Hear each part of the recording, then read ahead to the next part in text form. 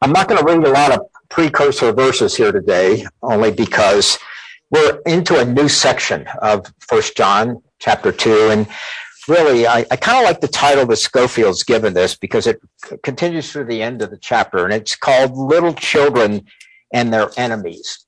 But for today's lesson, which Roger has entitled Little Children, Young Men, and Fathers, is really very appropriate for the three verses we're going to be studying today. So let's begin. Let's summarize what Andrew covered last week. Andrew, thank you for the handout. As always, very educational, and I found it uplifting despite the fact that I wasn't with you at the time you presented it.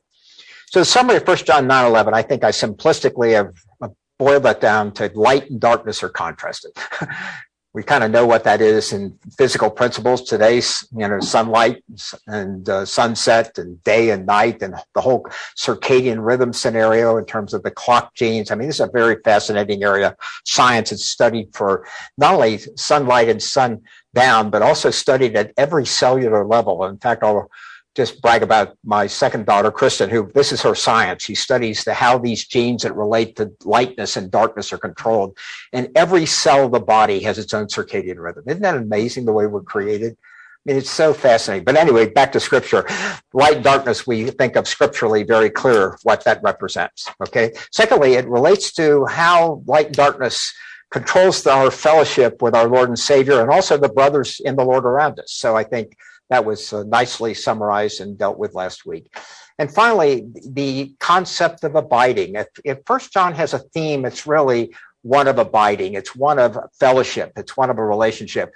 And it's abiding in the vine, light, rather than self, which is darkness. And I think, the old man is still there in all of us. We all have a sin nature that's still there. We know that well, don't we? And even though we're to reckon or consider it dead indeed, it shows up all the time. So anyway, the light is the Lord Jesus Christ. He provides all the light we need, and the darkness never ends, but yet we need to live in light and not darkness. So that's an attempt to summarize a nice lesson last week from Andrew. All right, so what I've done today is done things a little differently, and rather than cover verse by verse, I've decided to look at the whole section because it really has a theme, these three verses, and then we're going to look at the three people here. So let's read the scripture together. I write to you, little children, because your sins are forgiven for his name's sake. And I write to you, fathers, because you have known him who is from the beginning. And I write to you, young men, because you have overcome the wicked one. And I write to you, little children, because you have known the Father. I have written to you, fathers. And because you have known him who is from the beginning, I've written to you, young men, because you are strong and the word of God abides in you. And if you have overcome the wicked one. So ultimately, we've got descriptions of these various types of individuals that John brings us attention to. So we've got three categories of believers here who will be the focus of our study today. So let's start with the first one mentioned here. Constable concludes that it seems best to conclude that John used these three stages of life to describe qualities typical of each age group that ought to characterize all believers. I think age group relates to spiritual growth, not the chronological age. And I think we need to upfront understand that. So little children, there are two different Greek terms that are used here for little children. Let's deal with the first one, is teknion. And what I've done is I've become phonetically inclined today. Teknion, a little child or born one, sons or daughters, and at times it's a term of kind address by teachers to their disciples. And here's an example. In John 13:33, the Lord says, little children, I shall be with you a little while longer, and you will seek me. And as I said to the Jews, where I'm going, you can't come. So now I say unto you, and then scripture continues. So here, the Lord Jesus Christ uses teknion to ultimately describe his disciples. So it doesn't always apply to young children who maybe the disciples could be considered young children in terms of their spiritual maturity, right? So that's an interesting thing to think about. And it's important to note that 7 of the 9 usages of teknion are in 1 John. And I think there's only one outside the Gospel of John or in 1 John. I think Paul uses it once, but we don't need to look at that. But anyway, just of interest. Now, let's look at the way John addresses them. Because your sins are forgiven for his name's sake. Why in this manner? Why is John addressing the readers of this epistle in this manner? Because your sins are forgiven you for his name's sake. Isn't that the start of the Christian life? That's it's the beginning. The ABCs, right? Absence of sins in terms of their ultimately being dealt with entirely. So yeah, it's kind of the simple first step, isn't it, for children? Well, it's the basic, and how many times Bob and I have talked about this, that, you don't have to have any growth to be a believer, to be saved. Which is, you don't have the fellowship with fellow believers or with the Lord. But being saved is basic. It's just believing. So that is the absolute beginning. And it is fairly immature, is it not? Oh, absolutely. It's not. It's basically 1 Corinthians 15 gospel, isn't it? We all know that text well. Any other thoughts about this? Why in this manner would he approach the young children this way?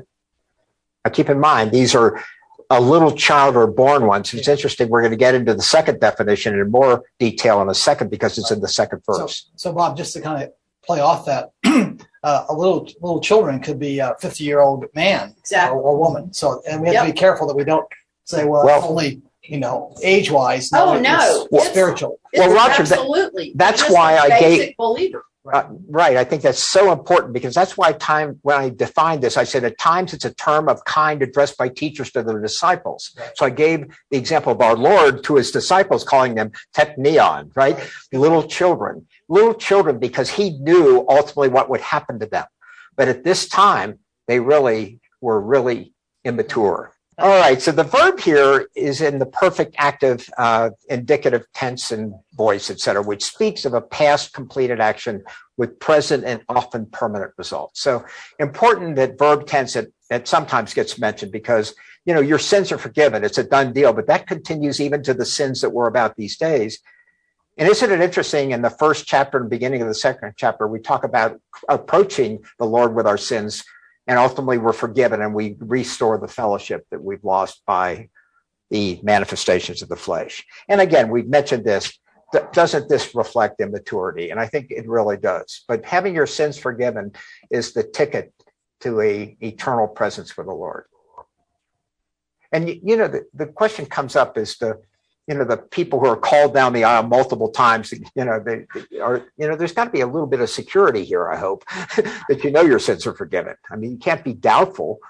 But Bob, that's actually in, some denominations, people repeatedly do that. Unfortunately, they get and they're not unsure of that they're saved. And that's kind of a sad situation that they don't have that understanding. That's bad teaching. It is, absolutely. Bad teaching. Absolutely. Or the rededication of your life by walking the aisle again. And I can't be judgmental here, but many people they're recommitting their flesh to live more of a Christian life. I mean, only the Lord knows the answer to this. But anyway, I think we're talking about someone who's early in the faith here when we're talking about little children. Hey, Bob. Right, go ahead. Yeah, just a thought here that this is a passive voice as well. You touched on that the sins are forgiven for you. You don't do it yourself. Well, that's right. The forgiveness is that. But knowing it, I think, is what's present. Perfect active indicative. Yes. Good. Thanks, Roy. Okay, to go on, just to document that, Romans 3:23, for all have sinned and fall short of the glory of God, right? 1 John 2:1, my little children, same Greek term, these things I write to you so that you may not sin. And if anyone sins, we have an advocate with the Father, Jesus Christ the righteous. So, this concept of being able to maintain this relationship despite the fact that we do fall short. And in the 28th verse of 1 John 2, it says, and now, little children, abide in him, that when he appears, we may have confidence and not be ashamed before him of his coming. So this, I think, represents what the calling ultimately is. And by the way, verse 28 kind of begins a new part of 1 John that goes beyond simply the little children and their walk to follow, although it is somewhat conclusive in saying abide in him. So abide in him is not related to the forgiveness of their sins. Abide in him carries them to a new plateau. And remember, I've said multiple times, and I'll say it again, to interpret 1 John correctly, I think you have to be well-founded in Paul and his teachings. Any thoughts about that? Why does John need to go on to add for his name's sake?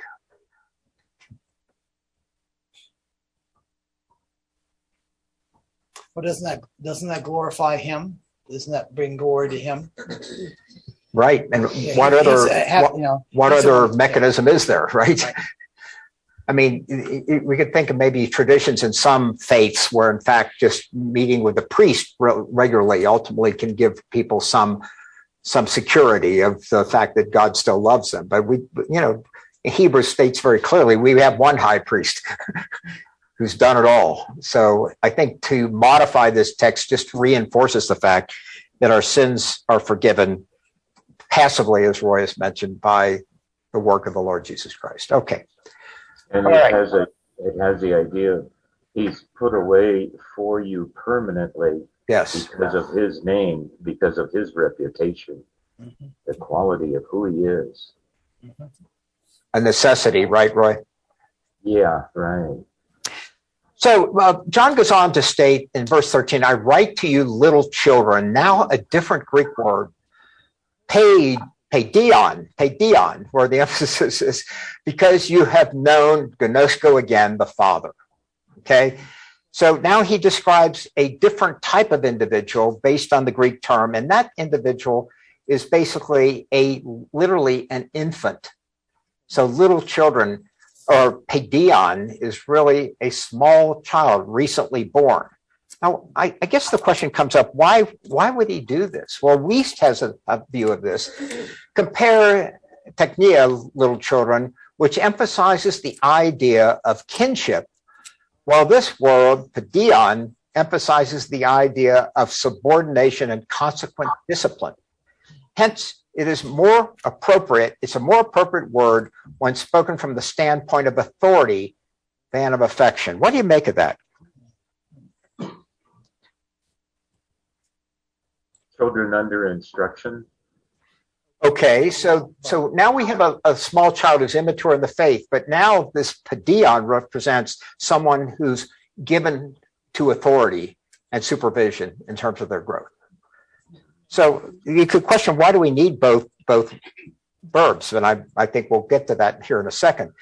So again, this is gnoska, and it's perfect active indicative, a strong statement about these little children. So I think it's again, the fact that I write to you, little children, because you have known the Father. Okay, so knowing the Father, this is not eido, this is not a factual kind of interpretation of the Greek word know.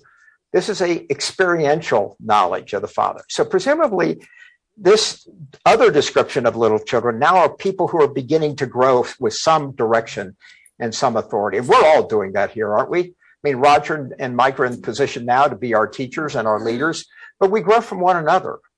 It's not like we're thinking of some sort of a platform of authoritarianism where, in fact, at the top, everything filters down. But some of that happens. But the idea is we're all brothers and sisters in the Lord, and we really uplift one another. And that's why fellowship, I think, is so critically important. So I think I went on to now address a question. Do you think this implies that these are children or babes in Christ who are growing in grace and truth rather than still drinking milk? What do you think in terms of this use of paideon? It would seem like that. Yeah. That does indicate that. Paideon is used other places for child instruction. So, okay, we have little children now who are immature, but some of these little children, presumably, I'm just, speculating, some of these children, in fact, are no longer, as 1 Peter says, as newborn babes desire the pure milk of the word that you may grow thereby. There's milk to start with that knows your sins are forgiven for his name's sake. But now the growth requires, I think, some authority, some supervision, some counseling, some direction. And I think that's why we all come here. Any other thoughts about little children? We have two descriptions of little children. One of the new birth, understood that their sins are forgiven.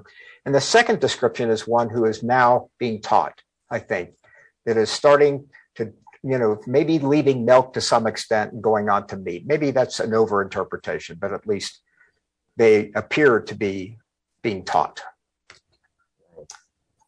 All right, let's go ahead to the second group, fathers, pater. It's interesting the order in which these are mentioned. Little children first, then the fathers, then back to the young men. I have no idea why that was done, but maybe there's a good reason. Maybe it's because the fathers are the one teaching the little children. Somebody's not muted, I think. So, all right, pater, or actually better yet, pater. Okay, it's pater, I guess, is where the emphasis on the second syllable. It's best interpreted here as Christians who through Christ have been exalted to a close and intimate relationship with God and no longer fear him as a severe judge, but revere him as a reconciled and loving father. Pretty good definition, I think. Let's drill down on that one a little bit. I think it's exemplified by verses 13 and 14, where in verse 13 it says, I write to you, fathers, because you have known him who is from the beginning. We'll come back to that in a second. And in verse 14, I have written to you, fathers, because you have known him who is from the beginning. Now, do those verses look very different to you? First, let's deal with the beginning. The beginning of what? We dealt with this at the very beginning of our study of 1 John's epistle. What beginning are we talking about here, do you think? Well, there are two possible answers here. One is the very beginning. In the beginning, God created the heavens and the earth. That could be the beginning. Or the beginning could be the time of conversion to being dead in trespasses and sins, to be, ultimately born again and understand that your sins have been forgiven. Well, I think most commentators, I'm not going to go in to describe these in detail, but they feel that 1 John 1:1 speaks to ultimately the beginning of everything. So that which was from the beginning, which we've heard, which we have seen with our eyes, which we have looked upon and our hands have handled concerning the word of life. Now, I think if I look at this, I might say what they're seeing is what's the impact of the new life in Christ Jesus, of sins being forgiven and the body surrounding them. But I think it could go either way. Do people have an opinion what they think about this? I have a question on the I write to you and then I have written to you. We're coming back to that. So I thought we'd deal with the simple part first. The beginning. Which beginning is this? Is this the beginning of the church? Or is this the beginning from time eternal past? I think it's the beginning of the church. Okay. And we dealt with that when we began this study, right? Right. I think it's that beginning. Is it important? I don't know that it is, but what makes me think that is, I think going back to the very beginning would be very complicated when what he's trying to communicate here is really their, how they've matured after they became believers. And I think going all the way back to the very beginning would sort of throw a monkey wrench for the time being. I think later on that's okay to go back, but I think right now. Well, Bob, yes, Roy. Just a thought here that the Gospel of John deals with his eternity, and who he is as God, and here John is relating a family relationship more than a deity relationship, a personal fellowship. Well, Right. and I think to go along with that, Roy, it kind of follows what Margaret said. He said it's something we've heard and we've seen with our eyes. Right. They weren't there to witness the creation. Yes, Patty? I sort of take it that this is John's perspective of him coming to know God personally in his lifetime, that he handled him, touched him, listened to him. That kind of a beginning is what he's relating. Okay, thanks, Roy. Patty has a comment. I almost think, to me, it almost looks like the beginning is modifying him. Him who, it's talking about God, who is from the beginning. Well, that's another. Him who is from the beginning, and the other one says saying him who is from the beginning. Yeah. But I don't know if that answered. Yeah. Well, if you look at the details of the verse, they've heard about God as being the creator. They've seen with their eyes what he's accomplished, not only in the world around them, but in the lives of the believers that they have been brought into attention with. And we've actually looked upon them with our hands handled. But anyway, it doesn't make any difference. I think it doesn't change the importance of this interpretation. It's relevant, I think, but it really, whether it's the beginning of the church and what's being witnessed, as Roy and Margaret have suggested, or whether it's from the beginning of time. I mean, again, if we know Paul's writings before John's, we would think then maybe about a bigger interpretation. But anyway, so let's go ahead. Why does John repeat this? Back to you, Sue. Why does John repeat this nearly identical text in adjacent verses? Must be important. So what's the difference? I write to you, which suggests the current present active form of writing, but then apparently he's written to you before. And when we go to commentators, we simply get 15 opinions about but actually there's one opinion I think is possible is this: it's if the letter had begun and was interrupted in some way and ultimately, okay. Sorry, is interrupted in some way, and now he's, oh, by the way, what I've written you, but that would imply that they've already received part of the epistle. I don't know. I think it relates to the importance, but the verses really say the same thing, except one is present and the other one is aorist tense. So it's a good question, Sue. I had the same one. It took me about a half hour not to resolve it. Okay. So the overall impression here is that these were older men experienced in truth and in their faith. And ultimately, let's compare the fathers to little children and young men, which we're going to cover here shortly. And I've got a long text here, but I thought Darby really did a great job with this. So let me read this, if you will. So this is the result of all Christian experience. The flesh is judged, discerned, wherever it has mixed itself with Christ in our feelings. It's recognized experimentally as having no value. As a result of experience, Christ stands alone, free from all alloy. They have learned to distinguish that which has only the appearance of good. Isn't that an important thing for us if we're thinking that we're at the level of the Father? They're not occupied with experience. That would be being occupied with yourself, with your own heart, with one's own heart. I mean, that's profound, I think. All that has passed away and Christ alone remains as our portion, unmingled with aught besides, even as he gave himself to us. Moreover, he is much better known. They have experienced what he is in so many details, whether of joy and communion with him, or in the consciousness of weakness, or in the realization of his faithfulness, of the riches of his grace, of his adaptation to our need, of his love, and in the revelation of his own fullness. So all of this results in the following, so that they are able now to say, I know whom I have believed. Isn't that great? And I've highlighted, I think, the key points. This is a result of all Christian experience. They have learned to distinguish that which is only has the appearance of good. And they are not occupied with experience that would be really occupied with yourself. I mean, I think that's profound. And they have experienced what he is in so many details. I mean, so I think Darby really hit the nail on the head with these fathers. These are mature believers. By the way, when we say young men and fathers, it's not about men and women both. This can be generalized to not one sex, but ultimately to both in the current terminology, genders, right? Anyway, we're going to leave that one aside. All right. And I think just one verse, you could pick thousands of verses to represent this. I picked one, Colossians 1:11. Strengthened with all might according to his glorious power for all patience and long suffering with joy.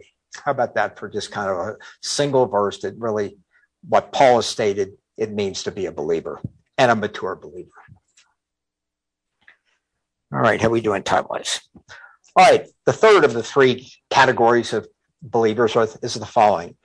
Young men, neoniskos, I did pretty well though. Anyway, so this is a youth, and one definition described as somebody under 40. Now, where they got that, I have no idea.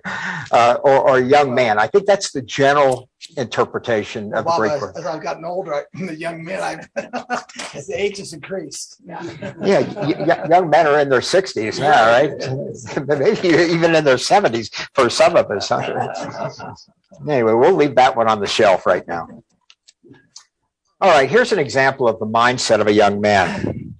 And this is in Matthew 19, 20, and 22. This shows that this would be used, I think, generically now. A young man may be in his 30s or early 40s. I mean, I don't think we should die for this. This is Christ himself saying the young man, and I should have corrected this, it should be 20 to 22. I forgot to take that comma out because I added verse 21. The young man said to him, all these things I've kept. What do I still lack?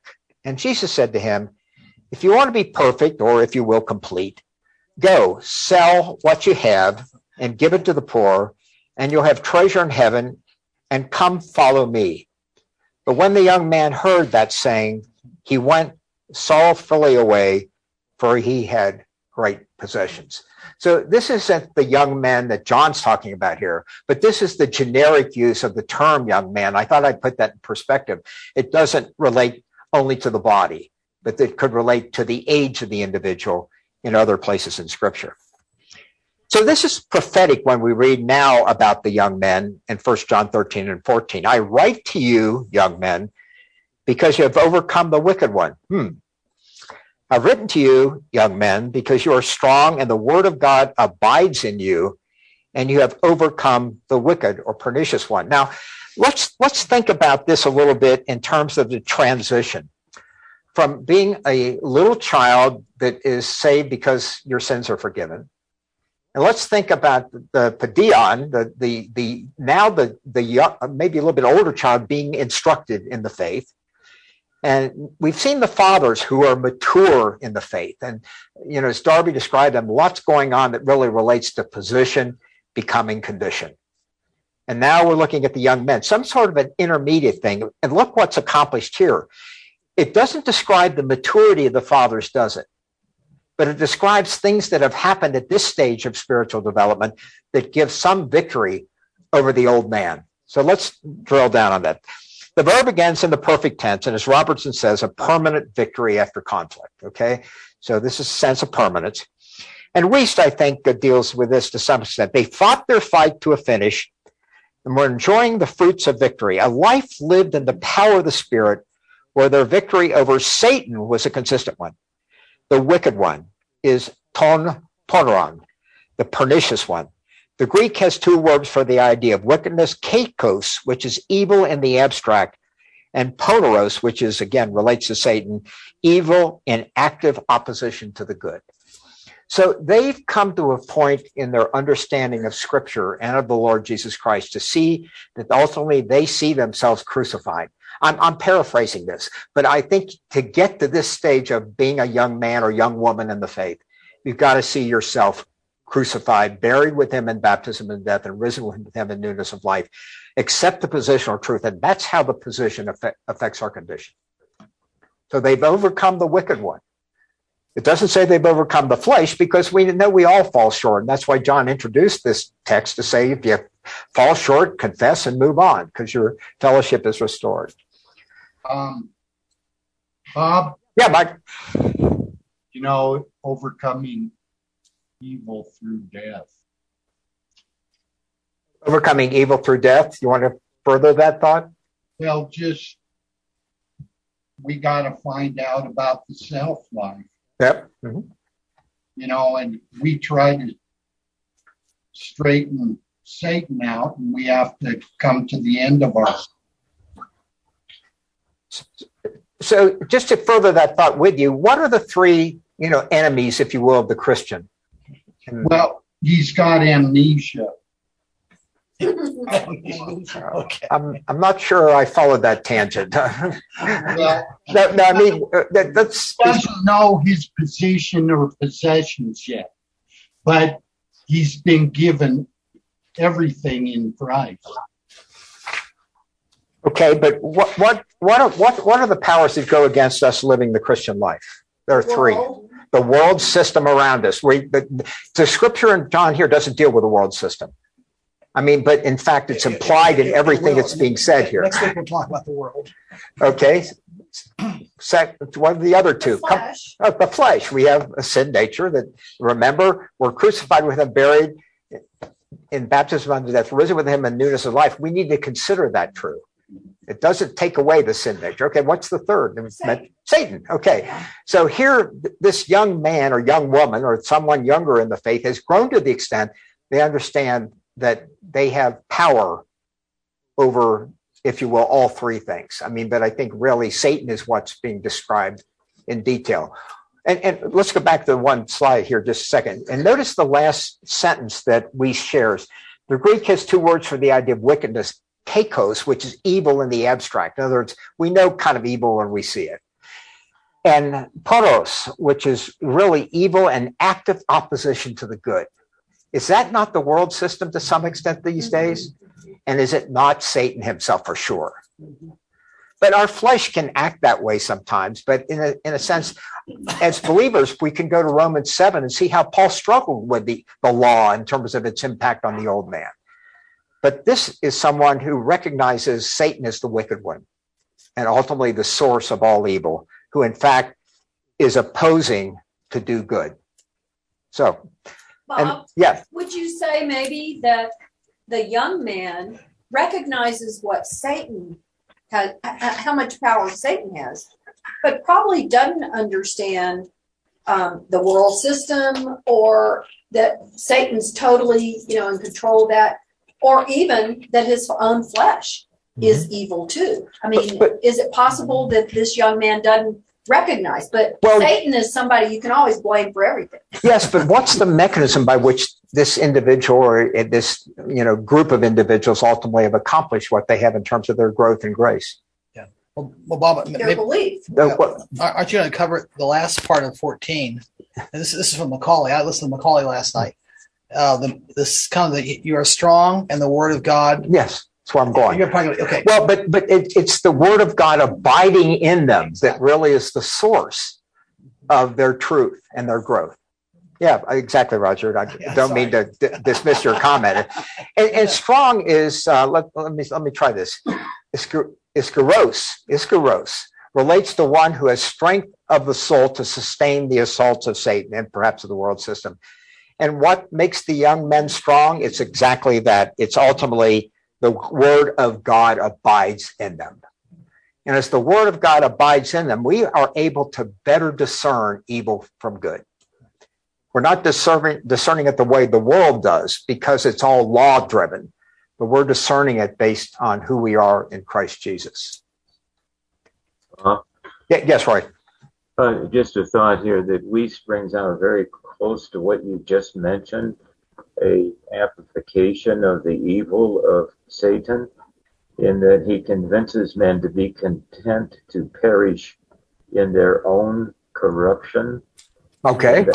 And also that they be content to not only be deceased in their own corruption, but to lead other men and into the same state of being content in their own corruption. That's the second word here, porneia. That's Satan. He isn't just content to perish in his own evil. He wants to drag us all down. Sure, that's right. Well, right, that's why it was described also as an active attempt, right? He's active. Satan's active. And I think, it relates to kind of a rabbit trail for a second, but I think Satan's greatest work probably occurs within bodies of Christ. I mean, I think it's very possible that's true. And I think that's why those who teach false doctrine find great joy in doing it. Yes.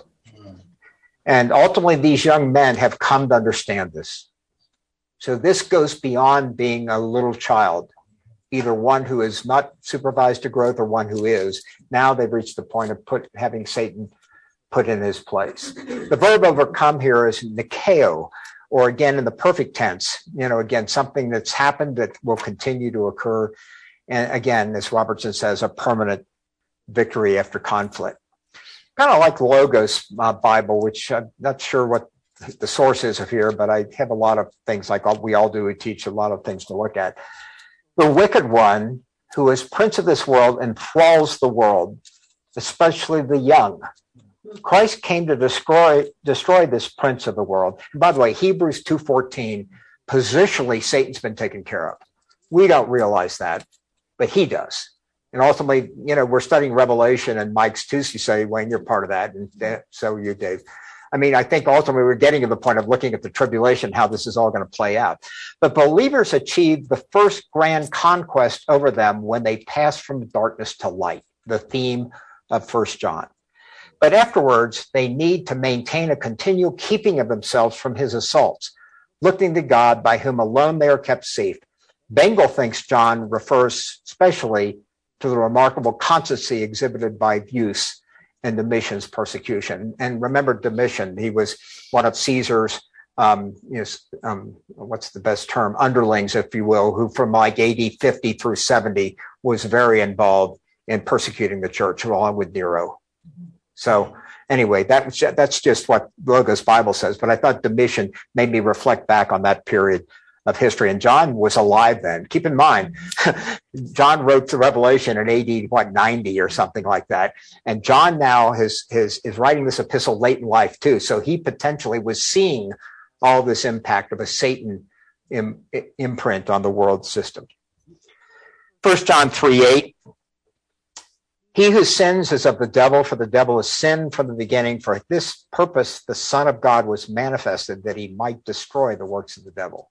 And again, Hebrews 2:14 states it clearly that the cross was the definitive view of God in terms of where Satan ultimately will be cast down to the lake of fire. Ephesians 6, we're thinking of as we walk in, God's word abides in us, we got a lot of armor to put on. And I think we need to constantly go back to Ephesians 6, thinking about this armor. So finally, my brethren, be strong in the Lord. Again, the term strong is used in this verse, the one we're studying today. And in the power of his might, put on the whole armor of God, that you may be able to stand against the wiles of the devil. Notice it's not the world system or not the flesh. We're operating in a kingdom that belongs to someone other than God and the Lord Jesus Christ. Remember, our citizenship is not here. It's in heavenly places. So I'm going to end today for each of us to think about this text and how it relates to us individually. Are you a little child? Whichever definition you want to use there.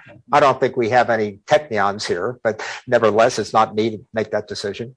Are you a young man or a young woman? Are you a father or a mother or senior woman in terms of this relationship to God?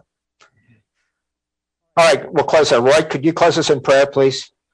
Heavenly Father, we thank you for the privilege of opening your word and becoming acquainted with things that you want us to know about you and about our own Christian walk with you, whether we be just born, whether we be under authority, whether we be young men, or whether we be fathers, in all of the aspects of the Christian walk with you. You're in charge. How thankful we are that you put down the deceptiveness, Heavenly Father, of Satan, so that our real joy is only in you and the focus in you. Thank you for that. In Christ's name, amen.